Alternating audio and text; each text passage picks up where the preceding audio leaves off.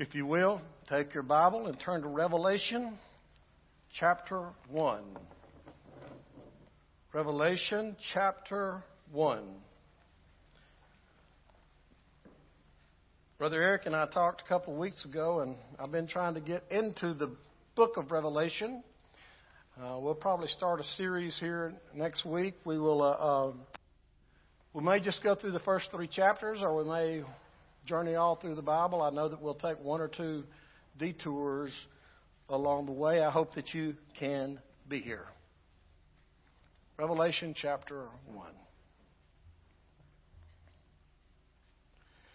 Vince Lombardi.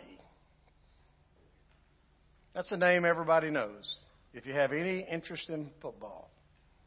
Vince Lombardi, for the uninformed, how few you may be, is a Hall of Fame NFL coach and former NFL executive, and he was the coach of the Green Bay Packers in the 60s. Great acclaim. He won 3 championships in 3 years. He won 5 championships in 7 years. The story is told of Vince Lombardi that in 1961, he walked into the training camp of the Green Bay Packers. Now, they had veterans, they had rookies. Those guys had played football 10, 12 years to be where they were or more. He walked in and he did this. He held up the football and he said, "Gentlemen, this is a football." Now, did he have to tell them that that was a football? No. What he was conveying to them in those kind of iconic words is that if we're going to be successful on the football field, we have to get back to the fundamentals. We have to get back to the basics. Because what Vince Lombardi knew, and those guys knew, if you get away from the fundamentals, if you get away from the basics, you're going to wind up losing out and giving up. Honestly, just to bare my heart to you today, there have been times in my pastoring years that I have felt that I needed to stand before a congregation and say, "Brothers and sisters, this is a Bible. The Bible is our guidebook. In the Bible, you will find the origination of the church. You'll find Jesus. You'll find the gospel. You'll find the answers for life. You will find everything you need. You'll find the plan for the church. Now, you know what the plan for the church is? It's on the bottom of that sign. The Great Commandment and the Great Commission. You see, we're to love one another. We're to love God with all our heart. We're to love our neighbors as ourselves. And we are to grow. Listen, we are to grow in faith, in knowledge, and in action. And in action.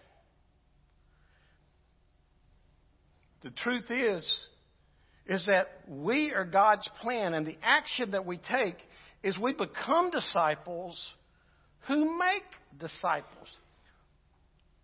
That's Christianity 101.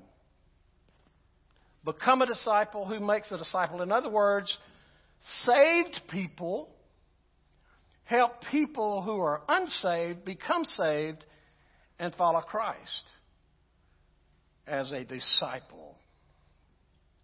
Now, Brother Jerry, why is this so important to take our time this morning? I didn't think you'd ever ask. It's because of this truth on the screen. Everyone exists throughout eternity somewhere. Everybody exists throughout eternity somewhere. How long has it been since you thought about that?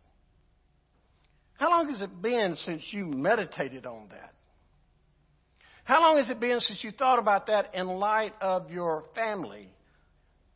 We say we love our families, and we spend more time indoctrinating them into the things of this world, and then instead of indoctrinating them into things of eternity.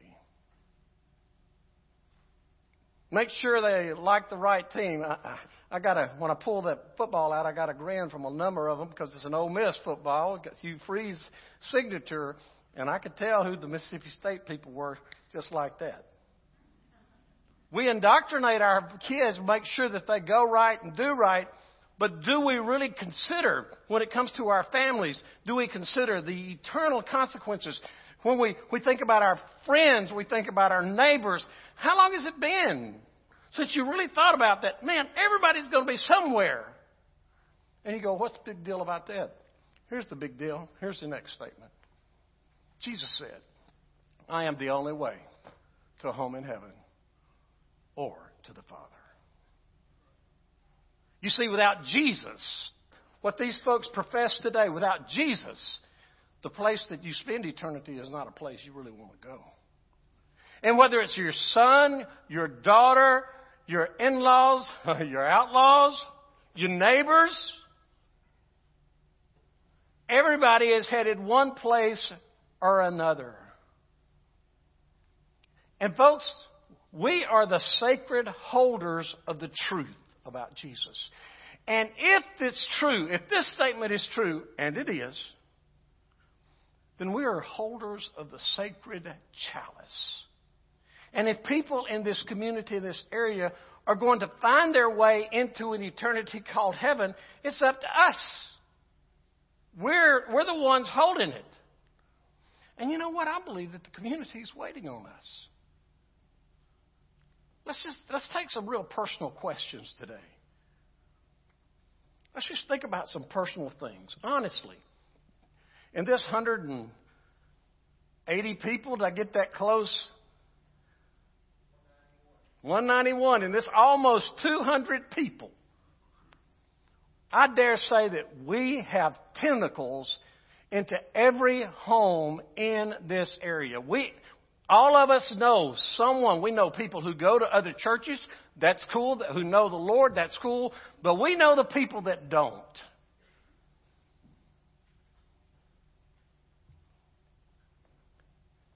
And they know us. Now, this is not an accusation. This is an examination. Here's the question. If they know us, and they do, for the cause of Christ, for the kingdom, for the gospel, is that good or is that bad? For what they know about us. What do they think about us? When they think of us, do they see Jesus? Do they sense Jesus working in our lives? When they drive by this campus, what do they think about this church with all this wonderful buildings? And what do they think? Do they think, oh my goodness, I hope this church never goes away. The community will never be the same. Or do they don't even register with them?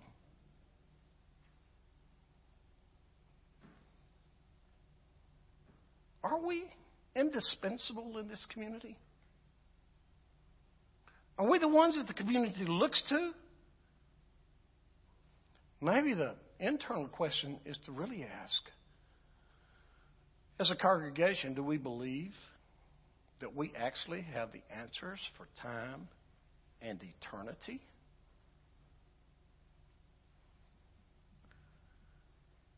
Do we convey that?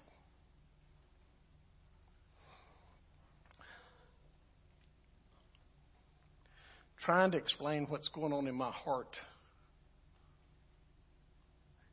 is kind of like herding cats. A lot of action and little progress. It's hard to communicate it. Most people, genetically, traditionally, generationally, conceive the church as simply a place to periodically attend. Feel good about myself, but not with too much fanfare, and certainly I'm not going to let it change anything I do out there. Without apology, I'm telling you today, there is more at stake than we think. There's more at stake, and we shouldn't just be centered on a comfortable, maybe semi-comfortable pew, good music, and a Sunday message. I'm not trying to disrespect you if that is your concept, but here's what I am going to tell you. If that's your concept about church, you won't find it in this book. This book calls us to something deeper and wider and higher than we can even imagine. Jesus didn't just die for us to sit in a comfortable building, to enjoy fellowship with one another, and to eat an occasional good meal. Jesus died to give us life. Jesus died to give the church life. She is His. She is His. She's His building. She's His body. She's His bride. And He left her, us, to complete a mission. And you can't complete a mission until you start on the mission. Most of us see the end of the Gospels when Jesus gave the Great Commission as Jesus' last words to the church. But it wasn't. That was His last words before His ascension. But now we get to the first 3 chapters of Revelation. And I want to kind of give you a 30,000 foot view to fly over and see how this affects us, Lord willing. He doesn't change me again, Eric. We will start in Revelation 1:1 next week and kind of unpack at least the 3 chapters. If you have your Bibles open to Revelation 1, I'll ask you to stand, and we're going to read a little bit in chapter 1. We're not going to read all 3 chapters, so you can stand for a minute. If you can't stand, it's okay. The first verse says, the revelation of Jesus Christ. Now, I'm going to pause there several times just to tell you some things. The word revelation means the unveiling, the display of Jesus Christ, that God gave Him to show His servant what must soon take place. He made it known by sending His angel to His servant John, who testified to the Word of God and to the testimony of Jesus Christ, whatever he saw. Now, if you will, scoot down to verse 9. I, John, this is John the apostle, this is John the disciple, your brother and partner in the affliction. In the day he wrote this, they were under intense persecution. Partner in the affliction, kingdom, and endurance that are in Christ, in Jesus, was on the island called Patmos because of the Word of God and the testimony of Jesus. I'm going to pause there to tell those who may not remember from Sunday school, John had been exiled to an island by himself called Patmos because of his belief, because of what you're doing today. He was exiled. So now let's pick up. Watch this. I was in the Spirit on the Lord's day. What a great place to be. And I heard a loud voice behind me like a trumpet saying, write on a scroll what you see and send it to the 7 churches. Ephesus, Smyrna, Pergamum, Thyatira, Sardis, Philadelphia, and Laodicea. Then that's John, then I turned to see whose voice it was that spoke to me. When I turned, I saw 7 golden lampstands. Among the lampstands was one like the Son of Man, dressed in a robe with a golden sash around his chest. The hair of his head was white as wool, white as snow. His eyes were like a fiery flame. His feet were like bronze as it is fired in a furnace, and his voice like the sound of cascading waters. He held 7 stars in his right hand. A sharp, double-edged sword came from his mouth, and his face was shining like the sun at full strength. When I saw him, I fell at his feet like a dead man. He laid his right hand on me and said, don't be afraid. I am the first and the last, and the living one. I was dead, but look, I am alive forever and ever. I hold the keys of death and Hades. Therefore write what you have seen, what is, and what will take place after this. The mystery of the 7 stars you saw in my right hand and of the 7 golden lampstands is this. The 7 stars are the angels of the 7 churches. Most people believe that was the pastors. And the 7 lampstands are the 7 churches. Let's pray. Lord, I just pray that today, that as we point back to the very basics of what you want us to be about, I pray that our hearts will be open, our minds will be open. We'll hear from you. We'll hear your voice as you speak to us. If someone doesn't know you in a personal way, may today be the time that they know you. If someone's drifted away, may today be the time that you called them back. Speak to our hearts. In Jesus' name, amen. Thank you. You may be seated.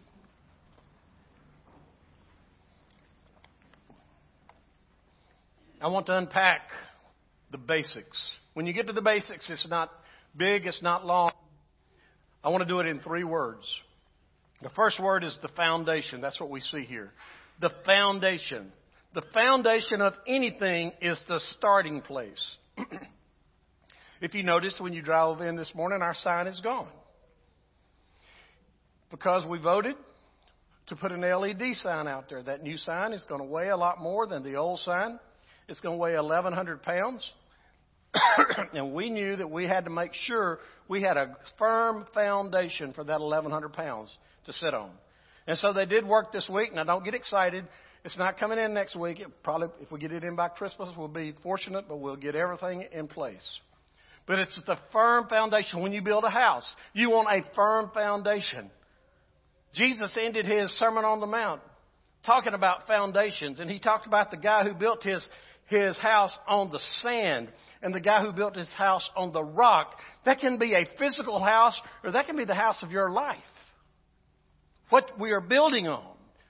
Certainly it can be the church. What we are building on.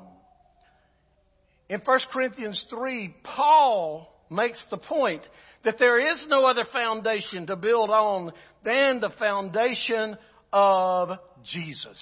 When those scriptures that we just read, he started off the revelation of Jesus. What I want to tell you is that is the foundation. If you don't have Jesus in your life, you're not building your life on a foundation. You're building your life on the sinking sand, like the foolish man.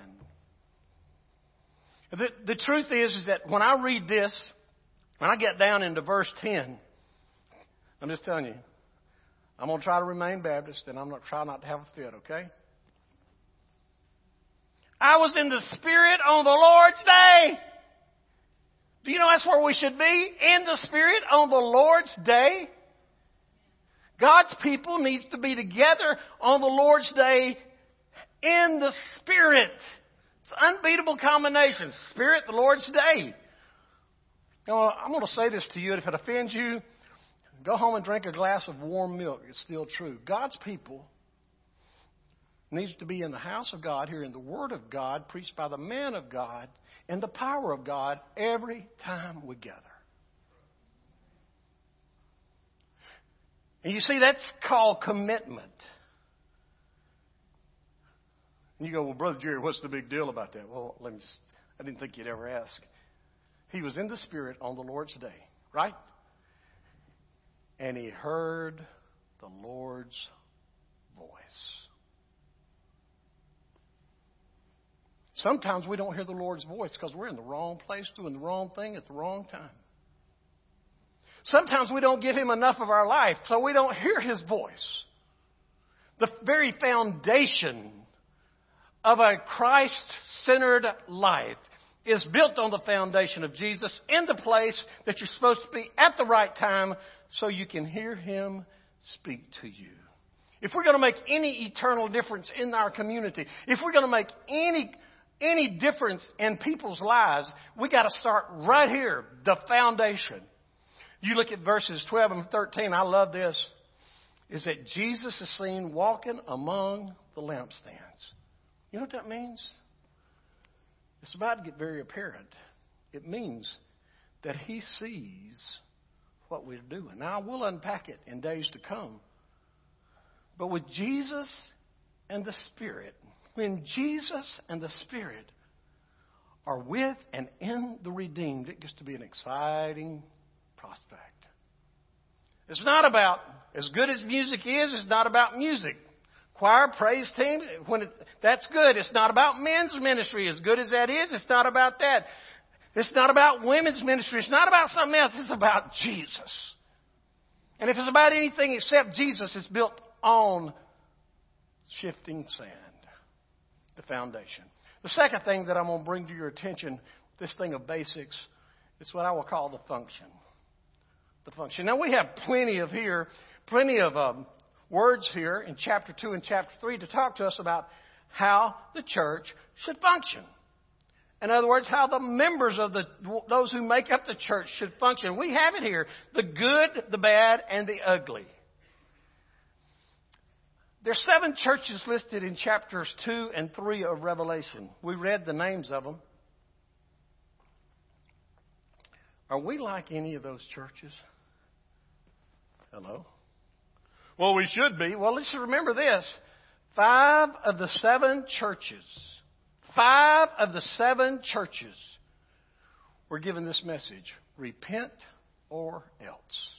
In fact, Vance Havner has a book laying on my desk on the 7 churches, and it says, Repent or else. That's the title. Let's just look at them. First of all, think about Ephesus. Ephesus was a good church. Did a lot of good stuff. I'm not going to do this for every one of them, but I am here. In chapter 2, he goes, I know your works and labor. I know your endurance. I know you cannot tolerate evil people. You've tested those who call themselves to be apostles and are not. You have found them. I know you persevered and endured hardship.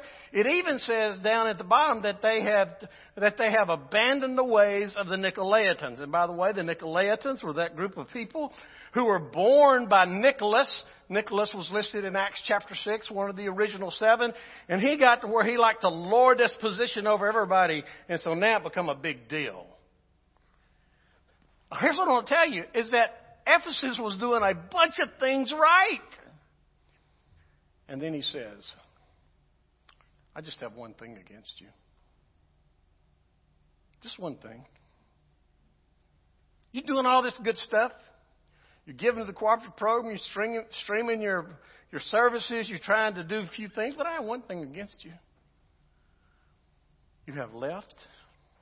You have lost. You have abandoned. You have deserted your first love. What was their first love? Jesus. Go back into Corinthians, 1 Corinthians, and see where Paul started. And their first love was Jesus. They did a lot of stuff because they loved Jesus. They burned books because they loved Jesus. And now, they were still doing a lot of the good stuff, but now it had the wrong motivation. Motivation means something. Well, if people don't know why I'm doing it, what does it matter? Well, God knows why you're doing it. Then you can look next at Pergamum and Thyatira. I know I skipped Smyrna. I'll come back. Pergamum and Thyatira. These 2 guys, they were trying to do some things right, but let's just put it in a nutshell. They were compromising the truth of Scripture. And any time you compromise truth of Scripture, it will lead to immorality. And it did both places. Then you got Sardis. I don't know if you've read Revelation 3, 1 through 5 or 6 and read about Sardis. Sardis would be a great 21st century American church. They had things hopping and popping. They had the greatest ministries. They had a reputation in town that all was good, and they got to believe in their own press. They just thought things were going good. Their reputation was, man, that's an alive, vibrant, man, that's a great church. Jesus said, you got a reputation of being alive, but the truth is, you're deader than a doornail. And what you have is not going to last long. You see, folks, we get our eyes focused on the things of this world, and we forget that 90% of what we do in the next 24 hours will be gone in 30 years. Sardis. Then you slip all the way down to Laodicea. Laodicea, you know, if I give you one word that describes the Laodicean church, it's this: comfortable. Now, we like comfortable. Boy, George Barner wrote the book back in the 90s that mess with a lot of things in the American public, but don't mess with their recreation time. Don't mess with their comfort. Laodicea was comfortable. They went out of their way to make sure everybody was comfortable. They thought they were rich. They thought they had everything they needed. They didn't think there was anything that God could give them that they didn't already have. They thought they were good, Pud. And you know what Jesus said? You make me sick on my stomach. Well, I don't believe it says that. Well, Old King James says, I'll spew you out of my mouth. Next, it may have been New International says, I will spit you out of my mouth. Finally, one of the later translations accurately interpreted that word, says, I would vomit you out of my mouth. And for those in the medical profession, the word is emesis. Makes him sick on his stomach. Then you get to Smyrna. I can go back up to Smyrna in chapter 2. Smyrna was under intense persecution. And what Jesus told them said, hang on. Hang on to what you have. And hang on and be faithful until death. You know what that meant? There were some people going to die for their faith. You hang on till death, and I'll give you the crown of life. Then you get to Philadelphia. It's the only church that there was nothing negative said about them. And it basically is the same. Stay true. Stay faithful. Remain committed. Jesus' words to these 7 churches offer us help if we will hear them. Now, sometimes we really don't want to hear them. But Jesus is painting these pictures. He's sending these letters to them, and he's painting the pictures for us. Because he wants us to know, are you listening? He wants us to know what it means to be great. I have a deep belief in my heart that God wants every church, that means every Christian, every Christ follower, to be great. The issue is, great is an objective word. Great means different things to different people. Great in the eyes of man is different than great in the eyes of God. Today, when somebody mentions a great church, we think big buildings, many members, influence, prestige, money, historical importance, programs, and maybe even a well-known pastor. You compare that to the first church, and here's what I will tell you your summary is. Where we are great today in 21st century America, they were small. Where we are small, they were great. In Acts chapter 1, Jesus told the disciples, the church, he said, you're going to receive power when the Holy Spirit comes on you. You're going to receive power. You're going to get great power when the Holy Spirit comes on you. In Acts 4, it says, with great power. The apostles were given their testimony to the resurrection of Jesus. Great power. And then it says, because of that great power and those testimonies, they were given great grace. Grace, grace, God's grace. And you know what? If you follow it over, you know what you'll understand? Because the people were personally filled with the Holy Spirit of God, they developed a great fear. Oops. A great fear. 2 times in chapter 5, it talks about them having great fear. One time I know in chapter 9, it talks about them having great fear. I don't think we're supposed to fear God. Here's what I'm going to tell you. You better fear God more than you fear man. You better fear God more than you fear man. Because you're going to listen to who you fear. You're going to follow who you fear. The basics, the foundation, Jesus. And we're in the Spirit on the Lord's Day. The function is that we get great power when the Spirit takes us over. That leads to great grace through our lives. That leads to great fear. We literally become, listen, are you listening? A God-fearing people. We have lost the fear of God.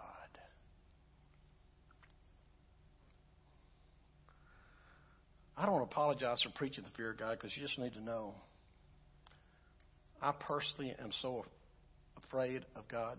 I fear God so much that I'm afraid to be unfaithful. And you go, you afraid He'll slap you around? Listen, if you're really walking with the Father, your biggest fear may not be that He puts His hand on you, although He could do that. Your biggest fear may be that He takes His hand off of you and leaves you on your own. Dear Lord, don't ever take your hand off this church. Dear Lord, don't ever take your hand off my life. Dear Lord, don't ever take your hand off the people here. We can function. The last part of this is the faith. We talked about the foundation, the function, the faith. Faith is the key. Faith is the key. The foundation of being in the Spirit on the Lord today begins with faith. Chapter 3, Revelation, verse 20 is one of the most familiar passages that we know. Jesus says, behold, I stand at the door and knock. If anyone hears my voice and opens the door, I will come into him, will dine with him, and he with me. For years, we have taken that verse, and we've talked about Jesus standing at your heart door, wanting to get in. And I'll not argue that case. In fact, there's a picture. I just want to put it up here. Jesus standing at the door. You see, He stands at your heart's door, wanting to get in, wanting to come in and forgive you of your sin, wanting to give you a home in heaven, wanting to reconnect you with God, wanting to give you abundant life here on earth, wanting to give you eternal life one day in heaven, wanting to do that. You already know this, but notice the door. You don't see a doorknob. There is no doorknob on the outside. He's standing at your heart door and He's knocking. And the only way the door opens is if you'll open it from the inside. That you hear His voice. That you reach and you take your action and open the door. Faith opens the door. Your faith, your personal faith. If you've never done that, in just a moment, I'm going to give you a chance to respond and open the door.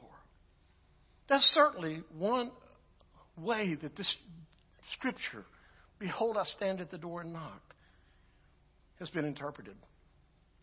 But for our purposes today, I want you to think about this.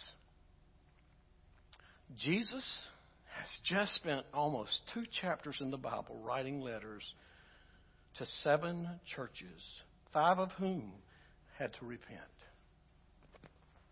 And at the end of that, he said, behold, I stand at the door and knock.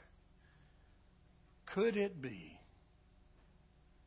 that the church, the organized church, has put Jesus out, and he's standing at the door of the church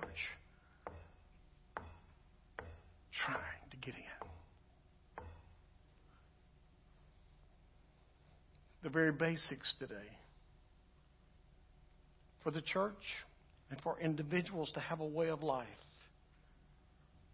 is a life given to him in faith, built on the foundation of Jesus, functioning by the priority of Jesus' words, walking and living in the Spirit, because we regularly open the door and let him have his way.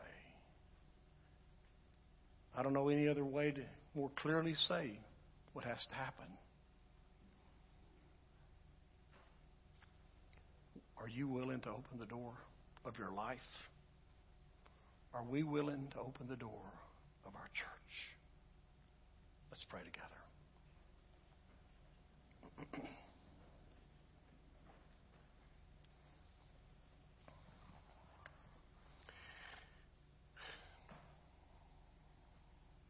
Every head bowed and every eye closed.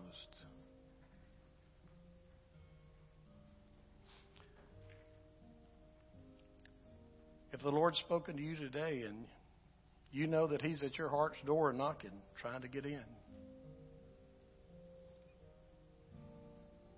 would you open the door? Would you pray, dear Lord, please forgive me of my sin. Please come in. Please take control of my life. Give me a home in heaven. Give me abundant life, full life here.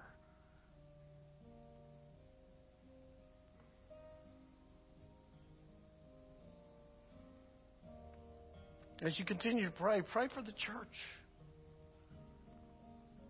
Are we really living and walking in the power of God because of the Spirit of Christ is here?